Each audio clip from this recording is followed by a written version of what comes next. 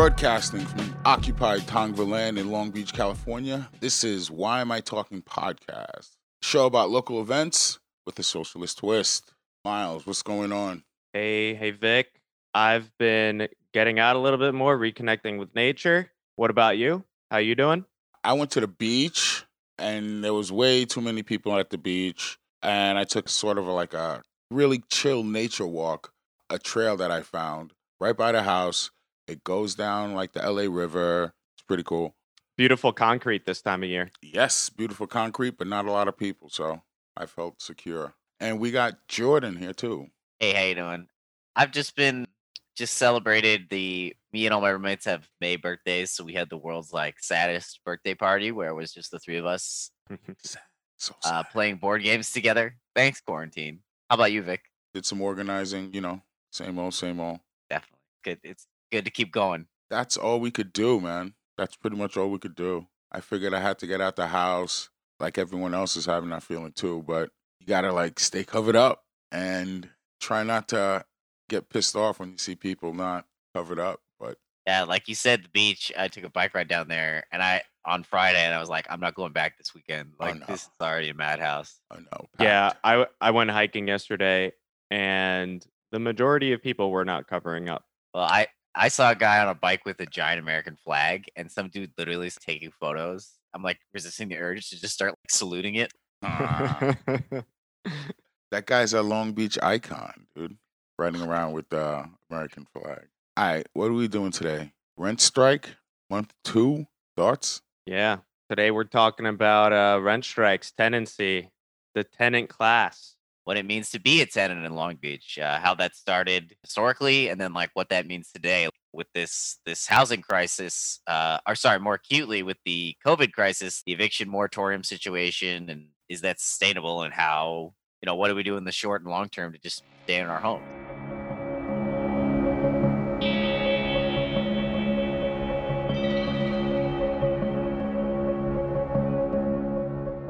So there is a terrible crisis around rent in this country currently, and the threat of eviction, mass eviction of very many people. So it's important as socialists to sort of identify and at least have a theory of what rent is and what tenancy is to encounter and change the material conditions for the working class. Tenancy, rent, is not something that just sprang up under capitalism. It's something that has existed prior to capitalism.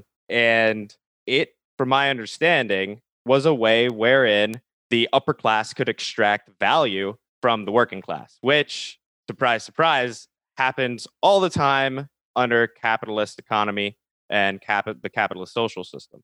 We go to work, we labor, the excess value produced by our labor goes to the capitalist. Well, turns out tenancy and rent is exactly pretty much the same thing. However, it's a little different presently because in the past it was tied to the land. So, under an agricultural economy, as tenants or renters, we would have access to the land, be able to live on the land, and also use the land to produce value that would be a portion of which would be taken, but it would be for us too. So, how it's different now is that our tenancy has been divorced from our productivity. So my interpretation and understanding of it right now is that tenants, we get to go to work and have our labor exploited at work and have a portion of our value that we create at work taken by the capitalists there. And then we get to come home to the place that we're renting and living in and have another portion of the value that we produce taken by the landlord. Love to double dip. Exactly. So at present, landlord capitalists extract value from our labor in a double dipping way, and this is our current tenancy situation. Is another mechanism by which our surplus wealth is taken from us by the capitalist class. In this case, landlord capitalists. We left feudalism. We still have the landlords, but now we also get to have a separate job, a side hustle outside of being a peasant, which is having a 9 to 5. Cool. Exactly. And go ahead. Yeah, Go ahead, all Vic. this is just putting us at odds with each other instead of our interaction being one of something called mutual. Now it's more I'm at odds with this person because if I don't come up with the money, if I don't work, we're at odds. He's gonna be mad at me. They're gonna be mad at me. So what do we do about that? Ah, as opposed to before, what was like the subsistence farming on some level a mutual relationship there, Exactly. right? Kind of both each other in some way. I guess under like the ideal feudal relationship, the lord provided security, etc. Whereas in the capitalist economy, it's what is the landlord providing to you? I guess the argument could be that they're providing you with a safe environment to live, but Mm, how could we not provide that for ourselves? Yeah, it's kind of chicken and egg. I mean, because they commodified it all. But Right. anyway, Right. Which is a really great point, right? Our labor's been commodified, housing's been commodified. It's no longer tied to our production. And like I don't even think I could use my house really to participate in in a really productive way. Like I can't set up some sort of factory industry here necessarily. So we were better off as peasants. At least we had like a plot of land. That's what you're saying? I'm not saying we were better off as Okay, peasants. okay. I'm just checking. yeah, I think Yeah. Caliban and the Witch might have a few things to say about that, but I mean, I do say that all the time. I'm like, damn, we're such a fucked up feudalist peasant society right now. My girlfriend's like, read Caliban and the Witch. Stop saying that. It's age. right. I think the big point is the social system under feudalism was exploitative of the working class, and we're still in a situation that is terribly exploitative of the working class, and that at least tenancy and rent is a really obvious expression of that exploitation. There's really great examples of this, the level of exploitation and theft of wealth from the working class if we look at really giant landlord corporations at present. So there's like a lot of discourse. Whenever politicians want to talk about landlords, there's always like, we got to protect the mom and pop landlords, Ooh. right? Right, which we should even challenge that. Like, they're still landlords, they're still exploiting people, they're still taking wealth away from people. But what's worse than that is there are also just very, very large corporations that possess and control massive amounts of property and have massive amounts of units that they rent out. And that these like giant corporations have been financialized too. So what's even worse than this is that it's bad enough that so much wealth and labor of the working class is exploited by landlords, but now it's been financialized. So our like financial markets are in a way once again dependent upon this form of exploitation, which it's like mind-boggling because there's just so much more interest now in that regard. It's a form of the money making them money without the need for workers. Just take the workers out the equation, the money makes the money, and Rome falls. Right? Is that how it goes? Yep. And then, of course, the layers and layers of financialization on that, of actualization of the debt, insurance on it all. I don't even understand the further like abstractification of that, but it's more layers than any of us can understand because it's all made up. Right. And like I don't think I could understand that either that well, the financialization of it. But at least we can identify and call out these huge landholding corporations. So Exactly. like as an example, and this information isn't concealed, right? We can go and see this. This is information that's put out there to create trust and financial value. An example though, the American Apartment Owners Association, they published this information from 2013. The Boston Capital Landholding Group or company, they owned 155,521 units. Jesus Christ. Yeah, and I mean Blackstone owns like some insane amount as well, like half of New York and LA. And having the financial market tied into the housing market, sort of what happened in 2008, like that close connection. I mean, Yeah. yeah, that's really interesting. I mean, funnily enough, we've been talking a lot about the Second Great Depression we're in, and something I've been thinking about is the last crash was a financial disaster, is what caused it. But we're in this weird situation where it's not a financial disaster; it's a actual economic, physical disaster of like people just not working. And oddly, the stock market, even though it's like built in all these just as much sand as it was before, it hasn't like exploded yet. Well, it did explode right away at the very beginning. Well, yes. but they pumped in trillions and then it like recovered. Like it's weird. It's a totally backward situation from last time. Right. They gave it that cocaine money. A little bit of stimulus, A little bit. But that's just one example, right? Of one corporation. In 2013, there were approximately like 3 million apartments owned by 50 entities. So that should give us an idea of just the massive amount of landholding that corporations still have.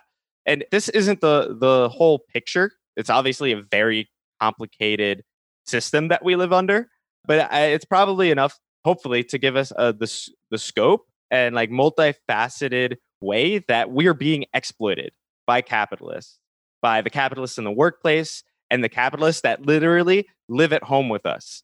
And this has created I believe it's creating a permanent tenant class. It's destroying whatever middle class there was, which was still a working class, and it's destroying that and just creating a permanent tenant class from my perspective. So what do we do about it, right? Organize. Definitely. Yeah, I mean, the majority of Long Beach is renters. The majority of the city of Long Beach is renters. And just to give kind of a history of like the renter fights and, anti-eviction movements in general and housing movements in Long Beach, affordable housing has, like you said, Miles, is like become worse under capitalism, right? Like the housing situation, because that itself became financialized. I mean, last week we talked about how in the 1870s Chicago fire, it became a massive issue of over financialization of the housing market in Chicago. And people, like, even when houses were rebuilt, no one could afford them.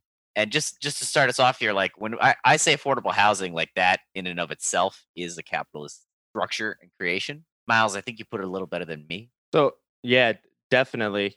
Personally, I think affordable housing as a term and a part of the discourse is most insidious when we're really talking about rent. We're saying affordable housing when, in a large part, either politicians or different sectors of society that are really participating in this discussion, we're talking about renting, affordable renting. When, at least as a socialist, I feel that we need to stop talking about affordable housing. We need to stop talking about housing as something that can be purchased and possessed. We need to start talking about it as a public utility, something that we provide to everybody at as low a cost, a societal cost as humanly possible, a la water, which is a public utility, energy, and other examples of public utilities. Definitely. So like Long Beach is kind of, I mean, in a lot of ways, kind of like Reno's city motto, the world's biggest small city. It's kind of a good example of what's happening more generally nationally. Like Long Beach is in a weird spot where a lot of the apartments around here are managed by ruthless corporate management firms, but owned by LLCs. Or some of them are owned by quote unquote mom and pop landlords, but still run by these management firms. And as someone who's lived in a building by one of these management firms, I know firsthand that they are just basically slumlords, right? They don't, like, it's almost impossible to get them out there. If you don't pay rent, they'll come after you really hard. Like, this is what, like you were talking about, these big companies do, right? Ironically, the big owners hand off the responsibility itself to another company. There's always another middleman under capital. And they've been gentrifying Long Beach for years in a lot of different ways, especially the downtown area. It's the whole U.S. I used to think it was like, oh, Silver Lake, oh, Brooklyn, oh, I go visit my friend in Colorado in Evergreen, and he's like, oh, man, these fucking hipsters. I'm like, Evergreen, Colorado? He's like, yeah, it's happening all across this country. Gentrification is just another piece of the cog of capitalism. Put it in there. It's just how it goes. It's just part of the cycle. That's what I meant. It's part of the cycle. Yeah, and it's entirely intentional. Totally. Yeah. California passed a few improvements for renters, the pretty weak rent control, and management companies started evicting people en masse. Not all management companies, but definitely some. Yeah. To get them out. So that way they didn't have claim to that rent control moving into the future and the just cause eviction. They had to pass an emergency law to stop that from happening. As soon as the renters get a little bit of something, all of a sudden the evictions go out left and right. Come on now. That's kind of been the game in Long Beach, right? Is like we're in this weird situation where like Long Beach is perceived as a very progressive town, but the lawmakers in Sacramento, who are not progressive, by the way, throw that idea out of your head if you're that deluded. Sacramento passed that very meager but something, right? Like 5% cap per year on rent increases. Mm-hmm. And I think it was like just cause eviction if you've been there for more than a year. And Yep. like you said, a lot of the local housing groups and a lot of activists and a lot of just renters in the city had to go down to the city council meetings and fucking demand that they passed an emergency ordinance so that corporate, like all these management companies wouldn't evict people so that they could bring people in later for more money. Like it was weird. It was crazy. This was like around Christmas last year. Yeah, it was Christmas. I mean, it just goes to show you how callous landlord capitalists are. They don't give a shit. Nope. They'll kick people out on Christmas. They don't care. They're lost changing. Got to take advantage. This would make Scrooge blush. And that kind of brings us to the fact that the rents have been going up for a long time in Long Beach, especially with this more gentrification for the past like 30 years, but more intensely over the past decade. They say that it's the market, but I've literally sat in an office with a management guy at a big management building I applied to, and he showed me the chart about how the rent goes up every day. Trying to get me to rent. And he goes, every day you don't sign the lease, like basically before you move in, the rent goes up. He laid it out. Like there's literally an algorithm. So that idea that the market dictates it entirely is like farcical. Market. Yeah. It's funny, dude. If you go and act like you're going to buy something, you'd be surprised what the capitalist will tell you. So people in Long Beach have been pushing back against this for a long time. But more recently, there's been a lot of work by, of course, DSA Long Beach Residents Empowered, Libre, Housing Long Beach, among others. You know, there's a lot. But these groups have been coming together to fight for things. But we're in this weird pattern where, especially with this eviction moratorium, we're getting moderate state and local, quote unquote, victories, right? Like the extension of the eviction moratorium here. On state level, there was that rent cap and just cause thing. These are very moderate gains, but it's something. And for a lot of like the housing nonprofits, like this is how they're keeping going, right? Is they're getting incremental changes. Right. I think these incremental changes, they do, like the eviction moratorium definitely helped some people, but it's missing the point of the exploitative relationship, which still exists and is still perpetuated. Yeah. And that has not changed at all. The bill is getting bigger. It's getting bigger. I'm more at odds with my landlord month per month. And we have this fucking end date that comes up with a huge bill, and now you're giving me a year to pay that back. Yeah. It's just another level. It's just another Rube Goldberg machine to put us in debt. Yeah. And even before the crisis, city council likes to play stupid about this. I've watched them be like, is there a housing crisis? Oh, wait, we have to fund affordable housing? Like, it's so incredible to watch some of the things they've said. But, you know, even before COVID, this crisis was getting so bad that these little victories that were being won are still like too little too late, right? Like a lot of people have already been displaced or being displaced. And none of this is to say that this work that people have been doing, including ourselves on some level, is invalid and wasn't worth the fight. But I think it shows we're starting to hit the limits of the current strategy and like what nonprofits can do and keep their funding sources, right? And what even local activists like us can do within the existing power structure. Because honestly, it hasn't been working. There's been some victories, but overall, we're losing the battle. We've won a few battles, but we're losing the war in the fact that more people get displaced, the rent keeps going up, that type of thing. Yeah. Year by year, the rent goes up. So something that's a need for humans to live costs us more and more of our labor and time. Yeah. So we're more and more on the edge. And then, you know, I like to say that this crisis is a construction of City Hall because, you know, now that we hit the COVID crisis, the house of cards is falling down. You know, the stay-at-home orders got declared in, I think, March.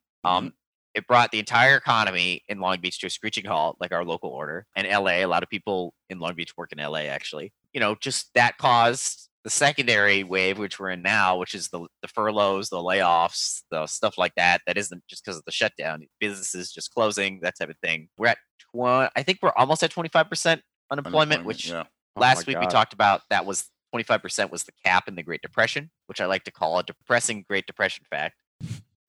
Federal and state intervention so far has been meager and hasn't done anything, at least for working people. It's like we talked about, it's worked for the stock market. Oh, yeah. The stock market is doing great, by the way. Check your 401ks, guys. We're good. The investments I don't have are doing quite well. Yep. Yeah. Right. The capitalist system, the high level of the capitalist system is working well, but the working class is like even in more dire straits than we've ever been in my lifetime. Right. The extraction the extractive portion of the capitalist system is working in overtime, taking more and more value out of the working class. What little value we had left. Yeah. Elected leadership in the city, the mayor and the city council, and even the governor don't seem to have a lot of urgency around this eviction problem. They don't particularly care. They say they do, but they've been passing meager stuff, which we'll talk about later. Ironically, the group that is taking the most active role is the California courts. The California Supreme Court and Court Council basically decided that they weren't going to be giving out unlawful detainers. Basically, they can't summon you to court for an eviction proceeding for 90 days after the state of emergency ends. And I don't even think we're out of the state of emergency yet. No, we're not. So, ironically, the people that are doing the most here is the court, because this is a huge weapon that tenants have. So I myself, my landlord has been making legal threats against me to evict me for I'm not paying rent right now because I have no job and I'm protected by the eviction moratorium, but they're threatening to evict me. Here's the funny thing. Unless I have a meth lab in my house, there's literally no way to evict me for any reason, except that, of course, for 90 days after this, which is crazy. And then the courts are going to be so backed up. I want to point out one thing, too, about the threats you're receiving. Exploiters always must have some sort of threat to hold over you because they're a minority, right? So they have to be able to threaten us in order to get us to comply. And I think that fear really does play a large role and a threat in our working class exploitation, which hopefully we can work to overcome. Definitely. The threat's always there. It's just sometimes it's papered up by some niceness. Like the first letter my landlord sent said, we're all in this together. And the second letter said, pay your rent or I'll evict you. Because I said I wasn't paying rent. That's some solidarity right there. Yeah. Funnily enough, the state and the city, their entire plan, basically, instead of doing rent forgiveness or any meaningful solution, is just to do more debt, right? More debt that can be financialized. So their plan is just extending the payment plans, right? So, you have a year to pay back this back rent that you missed for several months. Somehow you're going to get a job. The way I like to think about this is it's like expecting you to get a job in a depressed economy again that pays more, because every month you're going to have to pay back the back rent, right, for the next year. So effectively your rent's going to go up for a while. Because when you weren't paying, you weren't saving. Yeah, it's even under the neoliberal system, it is pretty nonsensical. For example, I got a letter from my landlord that said pay with a credit card. I might be able to pay with a credit card. So it's pretty obvious where this is going. None of us are looking at this oh, paying it off later. That sounds good. I think this is pretty bold. It's bold and it's dangerous for them to do, because when we have our value extracted in the workplace, we don't necessarily see very clearly that difference, right? But here, if we're being asked to hand over a check, we very clearly see that extraction of our wealth from us. So, if people are paying 50, 60, 70% of their monthly wage to their landlord, I don't know. That's not easy to conceal. You can't conceal that. This is radicalizing a lot more people in New York, the Bay Area, things like that, to do a lot of organized rent strikes about this and demand rent forgiveness. I'm in a similar situation right now where me and my fellow tenants are paying rent and we're making some demands because these are desperate times and it requires desperate. The landlords are desperate as well. We're seeing that right now with this whole debt scheme. Yeah, because many of them, not all of them, but many of them are in debt too if they have a mortgage on what they're paying. Yeah. So it's important to acknowledge this exploitation goes all the way up. There's always another person holding the gun behind that person. So this rent thing is getting worse and worse and worse. So I don't know if you guys noticed, but I've seen a lot of for rent signs. And now the for rent signs are staying up a lot longer because of this pandemic. No one's trying to relocate except me. I'm trying to relocate during this pandemic. But as the rentals pile up, we're seeing how Long Beach has such a housing surplus. And it's easy just to move people into the houses they need to be in. But since in the dense areas where they have the rentals, no landlord will give anybody a lease longer than 18 months. So that means that your home, the cornerstone of your stability, comes 18 months at a time. If you're lucky, or 12 months at a time, and then you have to rebargain. Yeah, you have to be able to pay more because what are you going to do? Say no and move? Yeah, which costs. Right. Yeah, that's a cost in itself. So now we see the city just allow these units shuffled over and over again like a bad deck of cards. And throughout everything that we've been talking about now, about rent, the rent strikes, what the city's not doing to help people, how the bill is just piling up and piling up. And the expectation is to just pay all this, all while we're having a depression. So the bottom line is, this private property is the problem. It's not the people who own the property. It's the situation that allows private property to be. And that is the root of the problem right there. Yeah, definitely. I mean, because what we're seeing is that, I mean, there's all these flowery ideas tied to private property about liberty and freedom. And it's like, okay, that's clearly not the case.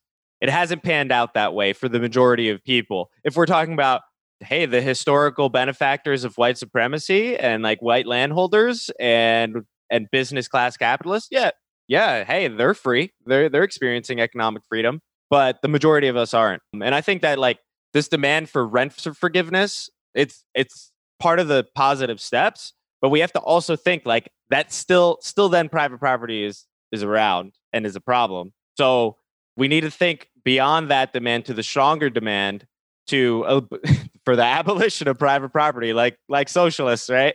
Yeah, and like you use the words like abolition. Yo, man, I'm a fucking black dude. We were slaves here, and there were people talking about abolition of slavery, and they knew they were not going to see that happen in their lifetime. They knew that. But if they didn't do the work, I wouldn't be here right now talking to you.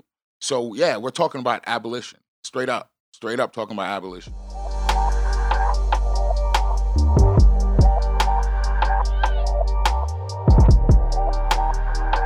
For today's guest, I'd like to welcome Beto from Long Beach Libre.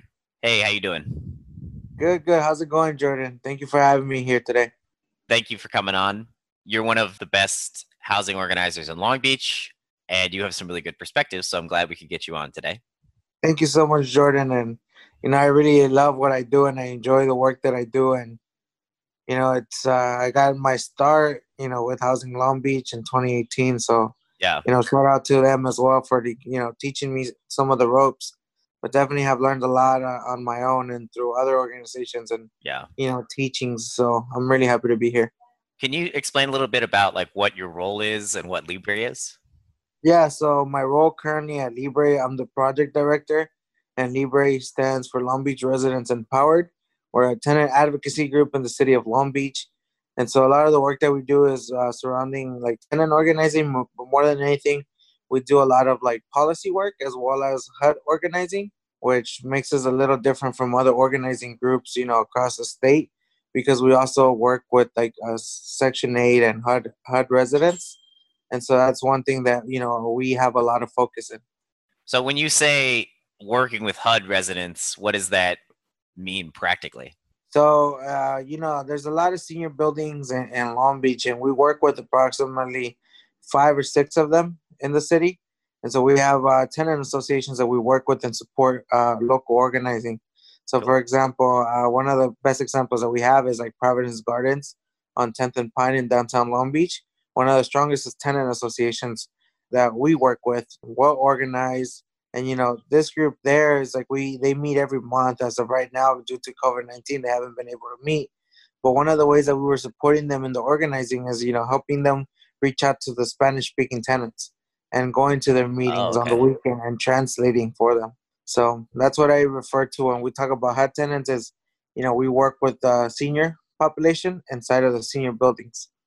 That's awesome. I know there's a lot of need in the senior buildings in Long Beach. And in terms of, you said legislation, what does that look like? Mostly like local, from what I understand? Yeah, so, and I want to be transparent about it as well, right? So Libre began in 2016. I didn't come into the picture till 6 months ago. And I feel like there was a lot of changes that came within the changes that happened with staff. And so I don't know too much of the work from back then. I do recall during my time at Housing Long Beach working alongside some of the Libre staff, and, passing on organizing tips and just communicating. But now it's like I feel like the way that I'm working with people right now, it's like we're going for tenant policies to help protect tenants. Yeah. But that's, I guess, where we're at right now. So, for example, in the past 6 months that I've been at Libre, we've been in 4 policy fights, right? Starting with an eviction moratorium at the end of the year last year. And then we came back, and then what we did was close the loophole campaign. And that was, the first in the state. We were able to ensure that anybody who's getting kicked out for substantial rehab, before they get a 60-day notice, the company has to pull out permits. What does that do? It slows down the eviction process for a lot of these companies that just wanted to kick people out. They weren't even going to remodel substantially. They were going to do minor fixes. And so now the companies that are actually going to remodel, they have to pull the permits, and they are supposed to attach them to the back of that notice as well. The third policy fight that we got into right along, and again, the work that we do a lot is with the Housing Justice Coalition as well. So it's not like Libre just taking on the fight. It's like we work with our community partners, and we ensure that, we're all active in this fight, because at the end of the day, every organization has residents that rent. And so we try to bring in every group and, make sure that we keep people in their homes. The third one, like I was saying, was the eviction moratorium during COVID, at the beginning of COVID-19, right, which expires this 31st of this month. And so right now we're in our 4th policy fight, which is extending the moratorium, as well as extending the repayment period to 12 months in Long Beach. And there's also now a report back on the anti-tenant harassment policy. So hopefully that comes down the pipeline soon. Definitely. Yeah, you've done a lot in a fairly short period of time. And like you said, in coalition, I've been involved on some level with some of that stuff. And it's work. It's hard. Just real quick, before we get into the policy stuff, I wanted to ask, we're talking on this episode a bit about rent strikes. I wanted to ask, I think this might have been earlier when you were in Housing Long Beach, perhaps, but what's your experience with rent strikes in this city as an organizer? Oh, man. Rent strikes, tend to be like the last resort, right? When working something out with the landlord just doesn't work out, which tends to be the case most of the time. The reason being is that it's no longer what it used to be. Like back then, you would at least know your landlord and who they are, and they would know who the tenant is. Now it's corporate landlordship, meaning that the company that owns your building doesn't really know you, because they hire a property management company to manage their property. And so there's never that relationship. So you never get to that point. So usually the last resort, like I said, is a rent strike. And yeah, you're right. My first taste of a rent strike was at Housing Long Beach in 2018. 5-month rent strike off of in the downtown Long Beach area, actually, right there off of 9th and Pacific, and then 10th and Cedar. So it was a joint strike because they were owned by the same company. Successful rent strike. We took on Beachfront Property Management Company at that time. Mm-hmm. And it was a battle, but luckily, we had strong, and we worked with the tenants very closely, organized properly, and they were successful. What was the outcome of the rent strike? So they didn't have to pay back rent for the months that they striked. They got, I believe, a $2,000 payout at eviction court, and they also sealed their record, meaning they don't have an eviction on their record. Aside from that, there was also a second. That's amazing. Lawsuit. What was the reason for that strike specifically? So at that time, there was a spike on evictions. Long Beach at that time didn't have any protections. There was no rent control. There still isn't any rent control there. And so the property management, there was a lot of investment happening in Long Beach, which caused a lot of purchase of properties, buildings. And so then these new owners would just want to evict everybody, because there was nothing stopping them from doing it. There was no just cause evictions. So they could literally just give you a 60-day notice and get you out of there. So you had to use that strike power to successfully get them to not get an eviction notice, not have to pay rent for those months. Did everybody get forced out, or did they stay, or what happened with that? So what happened, we got somebody called in and let us know that, hey, you know what, my building just got notices in the first floor. And, actually the person who called us is Anayanti, someone who's also known in Long Beach, right? At that time, she was a Cal State Long Beach student. And she tipped us off on hey, my building got notices at the first floor. And she at that time lived in the second floor. And so the way that we had known, or what we have known from notices, is that first they go for one part of the building, then they go for the second piece. And so that's what ended up happening. So after the first 30 days of the first notices going out, they issued notices to the second floor.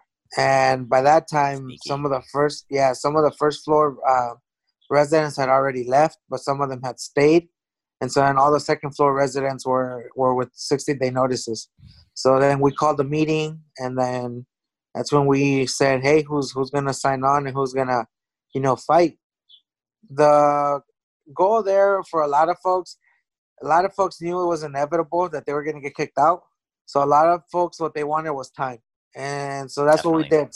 So in order to prepare properly, the rent for March was paid, but then in April was when we launched, right? April 1st was the day that, hey, we're not paying rent. And everybody didn't pay rent.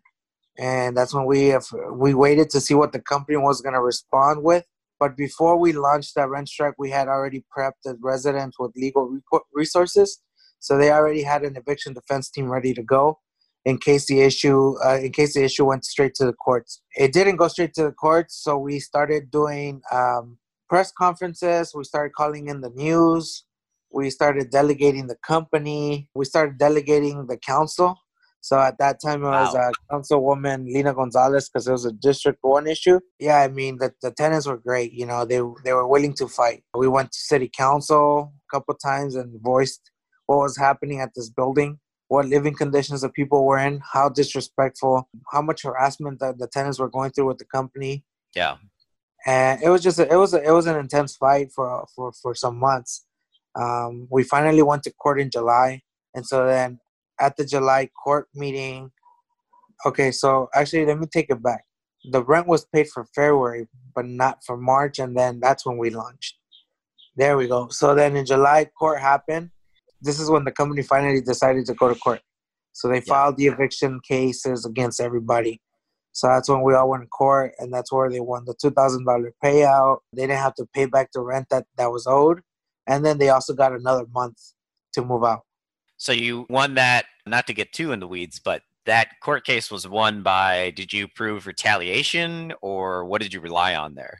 So when you go to eviction court, you have two options. Your first option is the first thing that you'll go through, which is a negotiation. And this is where you negotiate with the other side to see how do you proceed on your case before you go in front of the judge. The second option is you go to trial. And that's where you go in front of the judge and both sides present their facts. The company had no chances of, winning, but saying that, they were evicting them and it was their right. And they were right. It was their right. They could have done that. But there was just so much that had happened in the months before the trial that they decided to negotiate, and that was a negotiation. Got it. So it's because of that pressure. You had built up pressure kind of outside of the legal system that forced them to kind of settle. Yeah, that is correct. And then the thing about it is also on that case is that we had an open lawsuit against the company for the habitability issues. Yeah. There was black mold on a lot of the units. There was a lot of cockroaches, rats, bed bugs, spiders, and it was all documented. And one lady in her unit, at one point, she even had a mushroom coming out of her restroom. Ooh, that's gross. So like that's a really good example, I think, of a big win you had against like a big corporate landlord over, an eviction and habitability problem specifically. Like you said, a rent strike is a last resort. I wanted to ask you a little bit about the current situation of renters in Long Beach, the fact that a lot of us, including myself, are doing de facto rent strikes because we can't pay, and like I guess how that's different and what you're seeing in the city with renters, and like if you're working with anybody who's striking. So there's a lot of fear that comes with it, right, when you're striking because of the way that relationship works, or the way that power works. Anytime, that you go against money, you have a lot against you, and a lot of people get scared. We also have to understand that there's a lot of immigrants as well in Long Beach, undocumented folks who cannot risk, getting kicked out of their unit or cannot risk getting in trouble. And so that leads to a lot of them to just leave and not fight. But at the current situation, it's like, honestly, like the 2 months of COVID right now, a lot of people are not going to be able to pay rent for June. This is where we're going to see probably the biggest rent strikes happening, where more people are just running out of any funds that they had. Yeah. And so this is where we expect to see more people just saying, hey, we can't pay rent. And this is where people have to take also into consideration the laws. and that there are laws to protect them, not just against harassment, but also against, not paying your rent and not getting evicted for that right now. The way that the laws are stating, and, after today's vote, we'll see where we land. And then, we have to assist tenants to make sure that we give them new notices to issue to their landlord. So the message out there Definitely. is, if you cannot pay your rent, send that letter into your landlord, letting them know so they won't evict you. And if for whatever reason they try to evict you, although the courts aren't working right now, but when the courts do work and they try to evict you for non-payment of rent, you'll have a defense. You gave the landlord a letter stating that you couldn't pay your rent due to X reason. And for those reasons, you'll be good. You had talked about the need for more direct action over political will in the city. So I guess I wanted to ask, like, what are you thinking about next steps? I know this vote is happening, but what's your kind of roadmap here? Yeah, I mean, we fall into the politics all the time, right? On, what can we do? Do we have the votes? It always falls down to that. And it's so disappointing to see, how many people are suffering and going through it. And as an organizer, you're on the ground, you're talking to people. They are like letting it all out with you. And you're taking it all in. And these are families that are struggling. And it's like, when you talk to the politician, it's as if they don't believe you, or they have more at risk, political careers at risk. That's what I would like to say. Yeah. That they don't want to go for the full bag or the full punch. Yeah, I mean, we saw at the last meeting the usual suspects like Susie Price and Stacey Mungo and my council member Supernaw, for example. They knocked it down from 90 days to 60 days on the moratorium. Yeah, and then their benchmarks, the benchmarks that they were proposing to like pay back rent were ridiculous. They wanted to, kind of dictate on the way that things were going to work out or how much people should pay. So it's so ridiculous. And at the end of the day, it's, Long Beach has not had the amount of direct action similar to like Los Angeles, San Francisco, where we see some of the more quote unquote, what people like to call radical changes. So I think it's time that Long Beach gets that fair share of, direct action, whether it's shutting down the street, whether it's, occupying an office, whether it's sitting out in front of a city hall on a hunger strike, whatever we have to do in order to really create that political change. I think we have the power, and I think we have the will, and I think we have the people. And as long as you have the support of the people, that's all the support you need, because at the end of the day, there's more of us than there is of them. And it goes down to that part. And for example, 2018 is a great year. The landlords were hosting a convention at the convention center. And what did we do? We responded to that action, to their convening with an action. Early in the morning, we shut down the street off of Ocean and Pine, heading down towards the convention center. Did they come back the year after? No, they didn't. Did they enjoy their stay? Probably not, because they were welcomed with bullhorns and people shouting at them and telling them to get out of here. Yeah. And to stop kicking people out. Same thing with these companies. I mean, just this year as well, working alongside Housing Long Beach as well, both organizations collaborating, helping tenants out together, co-organizing buildings, doing direct actions, going into offices. These companies back off, but it's not a permanent back off because there's not enough people that are joining these type of actions. And we get it. There's a lot of fear that comes with that. It's a big step. But anybody who engages in any political action or direct action comes out of the action empowered. And then they tell other people about it. And then those people then start joining. And that's what has been happening. We look at what has happened, for example, May Day, right? During the time of COVID, I feel like we had more people turn out this time than, when we do it in person. And it just talks about the power and how many more people are joining actions and groups to start getting organized. So post-pandemic, I'm excited to see where we will go when we organize. Definitely. That's been something we've been thinking about a lot too. In terms of direct action, obviously you're calling for more, which makes sense. I participated in the first car caravan with DSA Long Beach and then the May Day one, which seemed to go really well. I've heard reports that some of the more wiffle-waffly council members actually use that as a direct justification to vote for the second eviction moratorium, this extension that's getting voted on, or finalized today, I should say. Has that been your experience that the current actions have had an effect?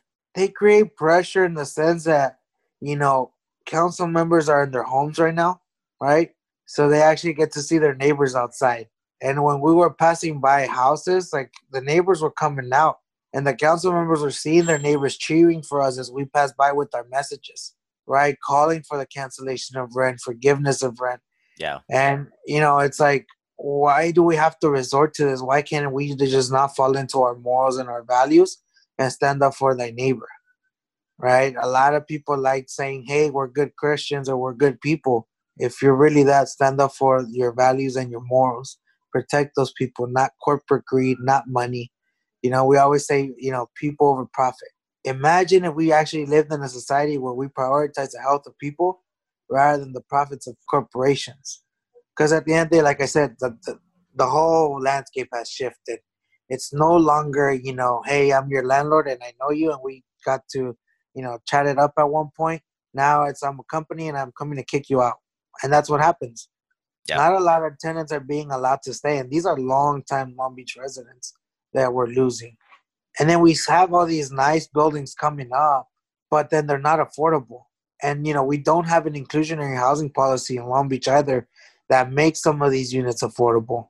And even the current proposed ordinance, or not ordinance, but the current proposed inclusionary housing policy isn't strong enough.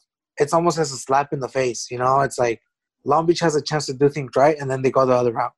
Definitely. That's a great way to put it. I mean, that's been a frustrating thing about this city the entire time I've lived here. It has a reputation as a quote-unquote progressive bastion, but especially when it comes to housing, it's like it goes almost down the Orange County route. That brings me to my next question. Ideally, setting aside the political constraints for a second, what would be the ideal way to address this crisis in the short and long term? Because I think it's important to visualize like what we want, regardless of if it's feasible to like try to achieve that. So like what would be the ideal solution, I guess?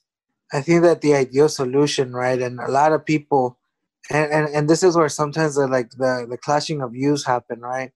But, I come from a country, which is Mexico, where people own their homes, right? And they're just paying their utilities. And people live such a happier life when they're able to know that they have a secure home waiting for them. And so for me, I think if the opportunity presented itself where people were either, allowed to own their building or own their home, or we get rid of, landlords, which that's a long way from now. But if we even allowed or help open up the home ownership route for people, I think a lot of more people would get active. I think a lot of more people would feel secure. I think a lot of more people would be even healthier because they wouldn't have to carry over the stress of how am I going to meet this month's rent. That's a great way to think about it. I mean, it comes down to income, right? Also income inequality, the way that it faces our communities and, what communities are impacted the most. It's always the communities of color that are, suffering the most, the low income, working class. And so how do we start changing that? How do we start seeing humanity rather than profitability? It gets to a lot of those points. So long-term solution is, either we end the whole idea of property and we allow people to just have homes, or we open it up and allow people to get into home ownership. We could say, oh, there's a lot of opportunity out there for you to own a home. We look at the prices. Yeah, that's not happening. Yeah, there's a difference between opportunity and affordability. That's a great way to think about it, and those like short and long term solutions there. That kind of does it for my questions. Is there anything else you wanted to say or bring up? Nah, I mean, I think that the biggest point for me right now is just like, don't be afraid. Get organized. Talk to your neighbors. Of course, take the safety precaution protocols that are outlined right by the CDC as well as by the city. Just see who your neighbors are. I feel like, in America, we have this idea of we don't talk to each other. We don't say hi to each other. And it's based off of what we've been taught, what we see on the media, and just the way that, this country works and operates. In Mexico, people say hi to each other if they know each other, if they don't know each other. And it's just this different environment. So talk to your neighbors, get organized, fight back. And if you need some support, just feel free to reach out to us. We're very, very, very reachable through our social media platforms. And so that's, on Instagram at We Are LBRE. And then on Facebook is just Long Beach Residents Empowered. We're actually a pretty fun group, if you ask me. We like to host what was the other that we held oldies and renter rights on Instagram Live.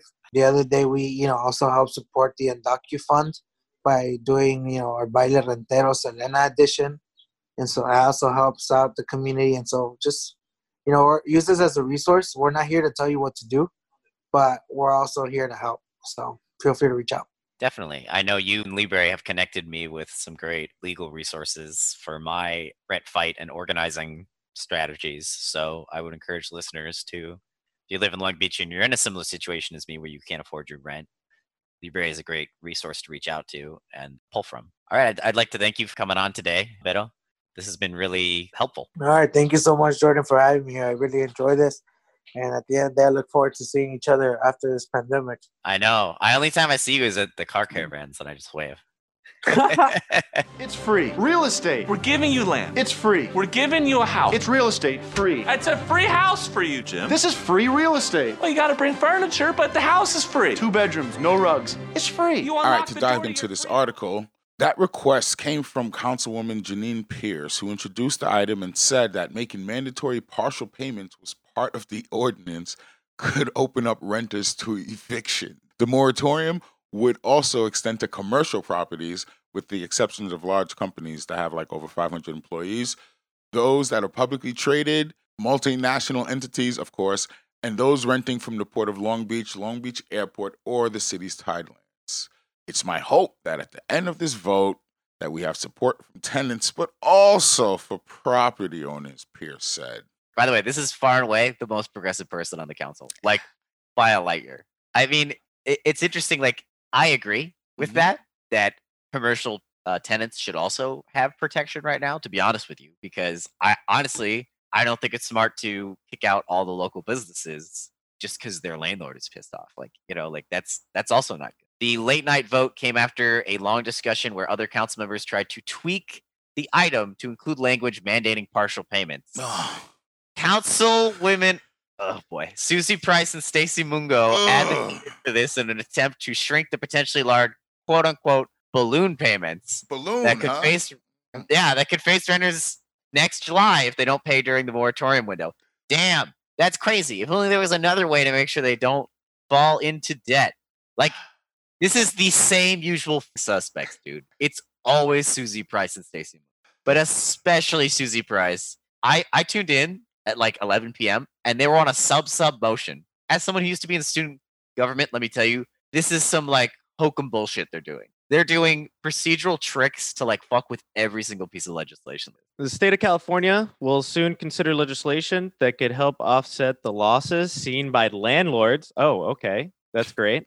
Let's protect landlords. That's great. Through mispayments during the eviction moratoriums passed by local governments. State legislators could vote on a bill that would offer tax credits to landlords equal to the amount of rent they lost during the pandemic and would require tenants to repay the state for those tax credits over a 10-year period. Okay, so if it's not private debt, we're gonna go into public debt.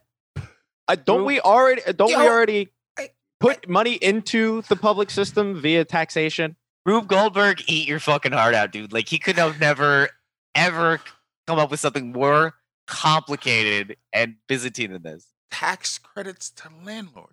I hope we can all appreciate our public indebtedness via the social contract. Yes, we're not really getting anything, but we are going to be in debt. We get to feel the yoke of debt for 10 years potentially. But they get a tax credit, so therefore their tax liability is lessened and less money comes out their pocket, but the people get the yoke of the goddamn state to fucking pay them back? Get the fuck out of here. So not only do you pay through your taxes, from what I'm reading in this law, it's that, like, let's say I don't pay rent, I have to pay the state directly over 10 years. Like, what is that, dude? I literally don't know how that would function. Like, where am I going to send the money? Who's going to find me? Like, who's going to enforce it? Are we going to have a new department? Wage garnishments. Oh, yeah, for sure. But it's like the amount of money that would be spent on, like, because at most we're talking about, 4 months of rent here? We'd have to form a new California, like, organization just to collect, like, I don't know, $10,000 tops from everybody. Is this constitutional? I want to just express how I feel right now. Fuck them. Oh my. And yo, people want to talk shit about socialists. Oh yeah, we say fuck landlords.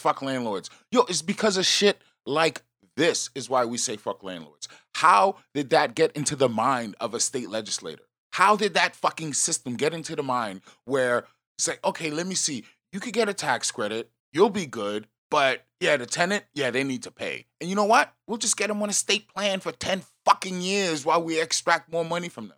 Come on now. Fuck. I hate saying it, but yo, that's dystopian. Straight up, it is what it is. It's dystopian. Give Well- tenants the fucking money, if anything. Like, I don't think we should be Period. giving the landlords anything, but why fucking put us into debt? Why not just give it to us to use directly? You still Fuck don't even them. get the money because keep in mind, this isn't really a loan. This is No, a it's not. break on rent. That's not a loan. Nobody gave me fucking money. Nobody gave me like an asset that I keep, like a car. Like if I buy a car on credit, that's a loan, dude. I keep the car. Anyway, Yeah, and, you know, they're giving tax credits to people with land. Like, for all of us people that don't have fucking land, we are not getting anything back from the government. We are just giving money into the government, and it's another mechanism by which it is then being given to fucking capitalists, to landlord capitalists. so to stop us from our path we're going down of turning ourselves into Maoists live on this podcast, just to go back to the article real quick. Just breathe. When Vic gets mad, his New York accent comes out. Forget about it.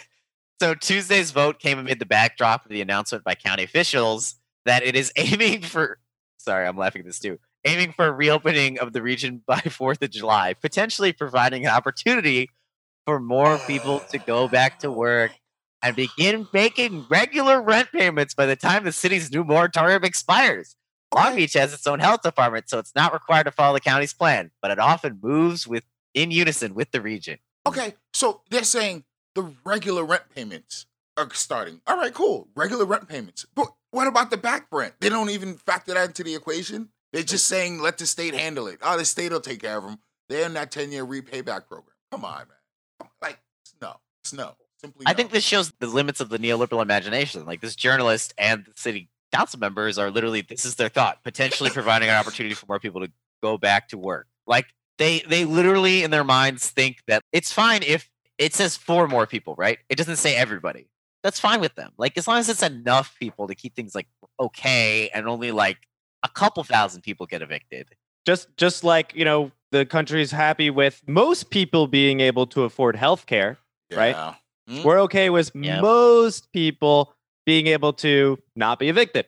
Well, that's what scares me most about this crisis, right? Is it's obviously bad, and I'm not an accelerationist, so I don't have this like wacky idea that if it gets worse, then we'll magically have a socialist revolution and everything will be fine. But at the same time, my biggest fear is that this crisis is just bad enough where like it doesn't get to the tipping point where any real change occurs. Like you said, Miles, the majority can make the rent, right? And then 40% of renters get evicted, and somehow the system keeps chugging along, you know? Yeah. I think, yeah, I agree with you. I don't think an accelerationist outcome is very likely. I think what's more likely is the traditional mechanisms of control, which is threat of violence, right? Which is alive and well, very strong in the United States. We have militarized police forces. If there is truly massive at scale discontent, I imagine that's going to be employed first. So a point our researcher Max brought up, so we're at the end of the article, but a good point our researcher Max brought up is that the city council has been passing this stuff unanimously, which is rare for them. They've been passing all of this 0 to 9. And what seems to be happening, and this has been happening more and more in city council, is that a lot of the discussion is happening in back rooms, right? Which, by the way, is illegal in California, but let's not go there. They actually suspended the law that makes it so you can't be an elected body that talks outside of an open meeting, by the way, because of the crisis, so that they could do remote calls. But it kind of seems like a lot of this is like they shut off public comment effectively. It's hard to reach them by phone. You definitely can't go into their office anymore. So it's like it's becoming less and less democratic. Yeah, and so the cashier at Albertsons not making a living wage is deemed essential, but these dumbasses who fucking make laws and ordinances stay home because they're not essential, obviously, right? The people that run the fucking city aren't essential. That makes no sense.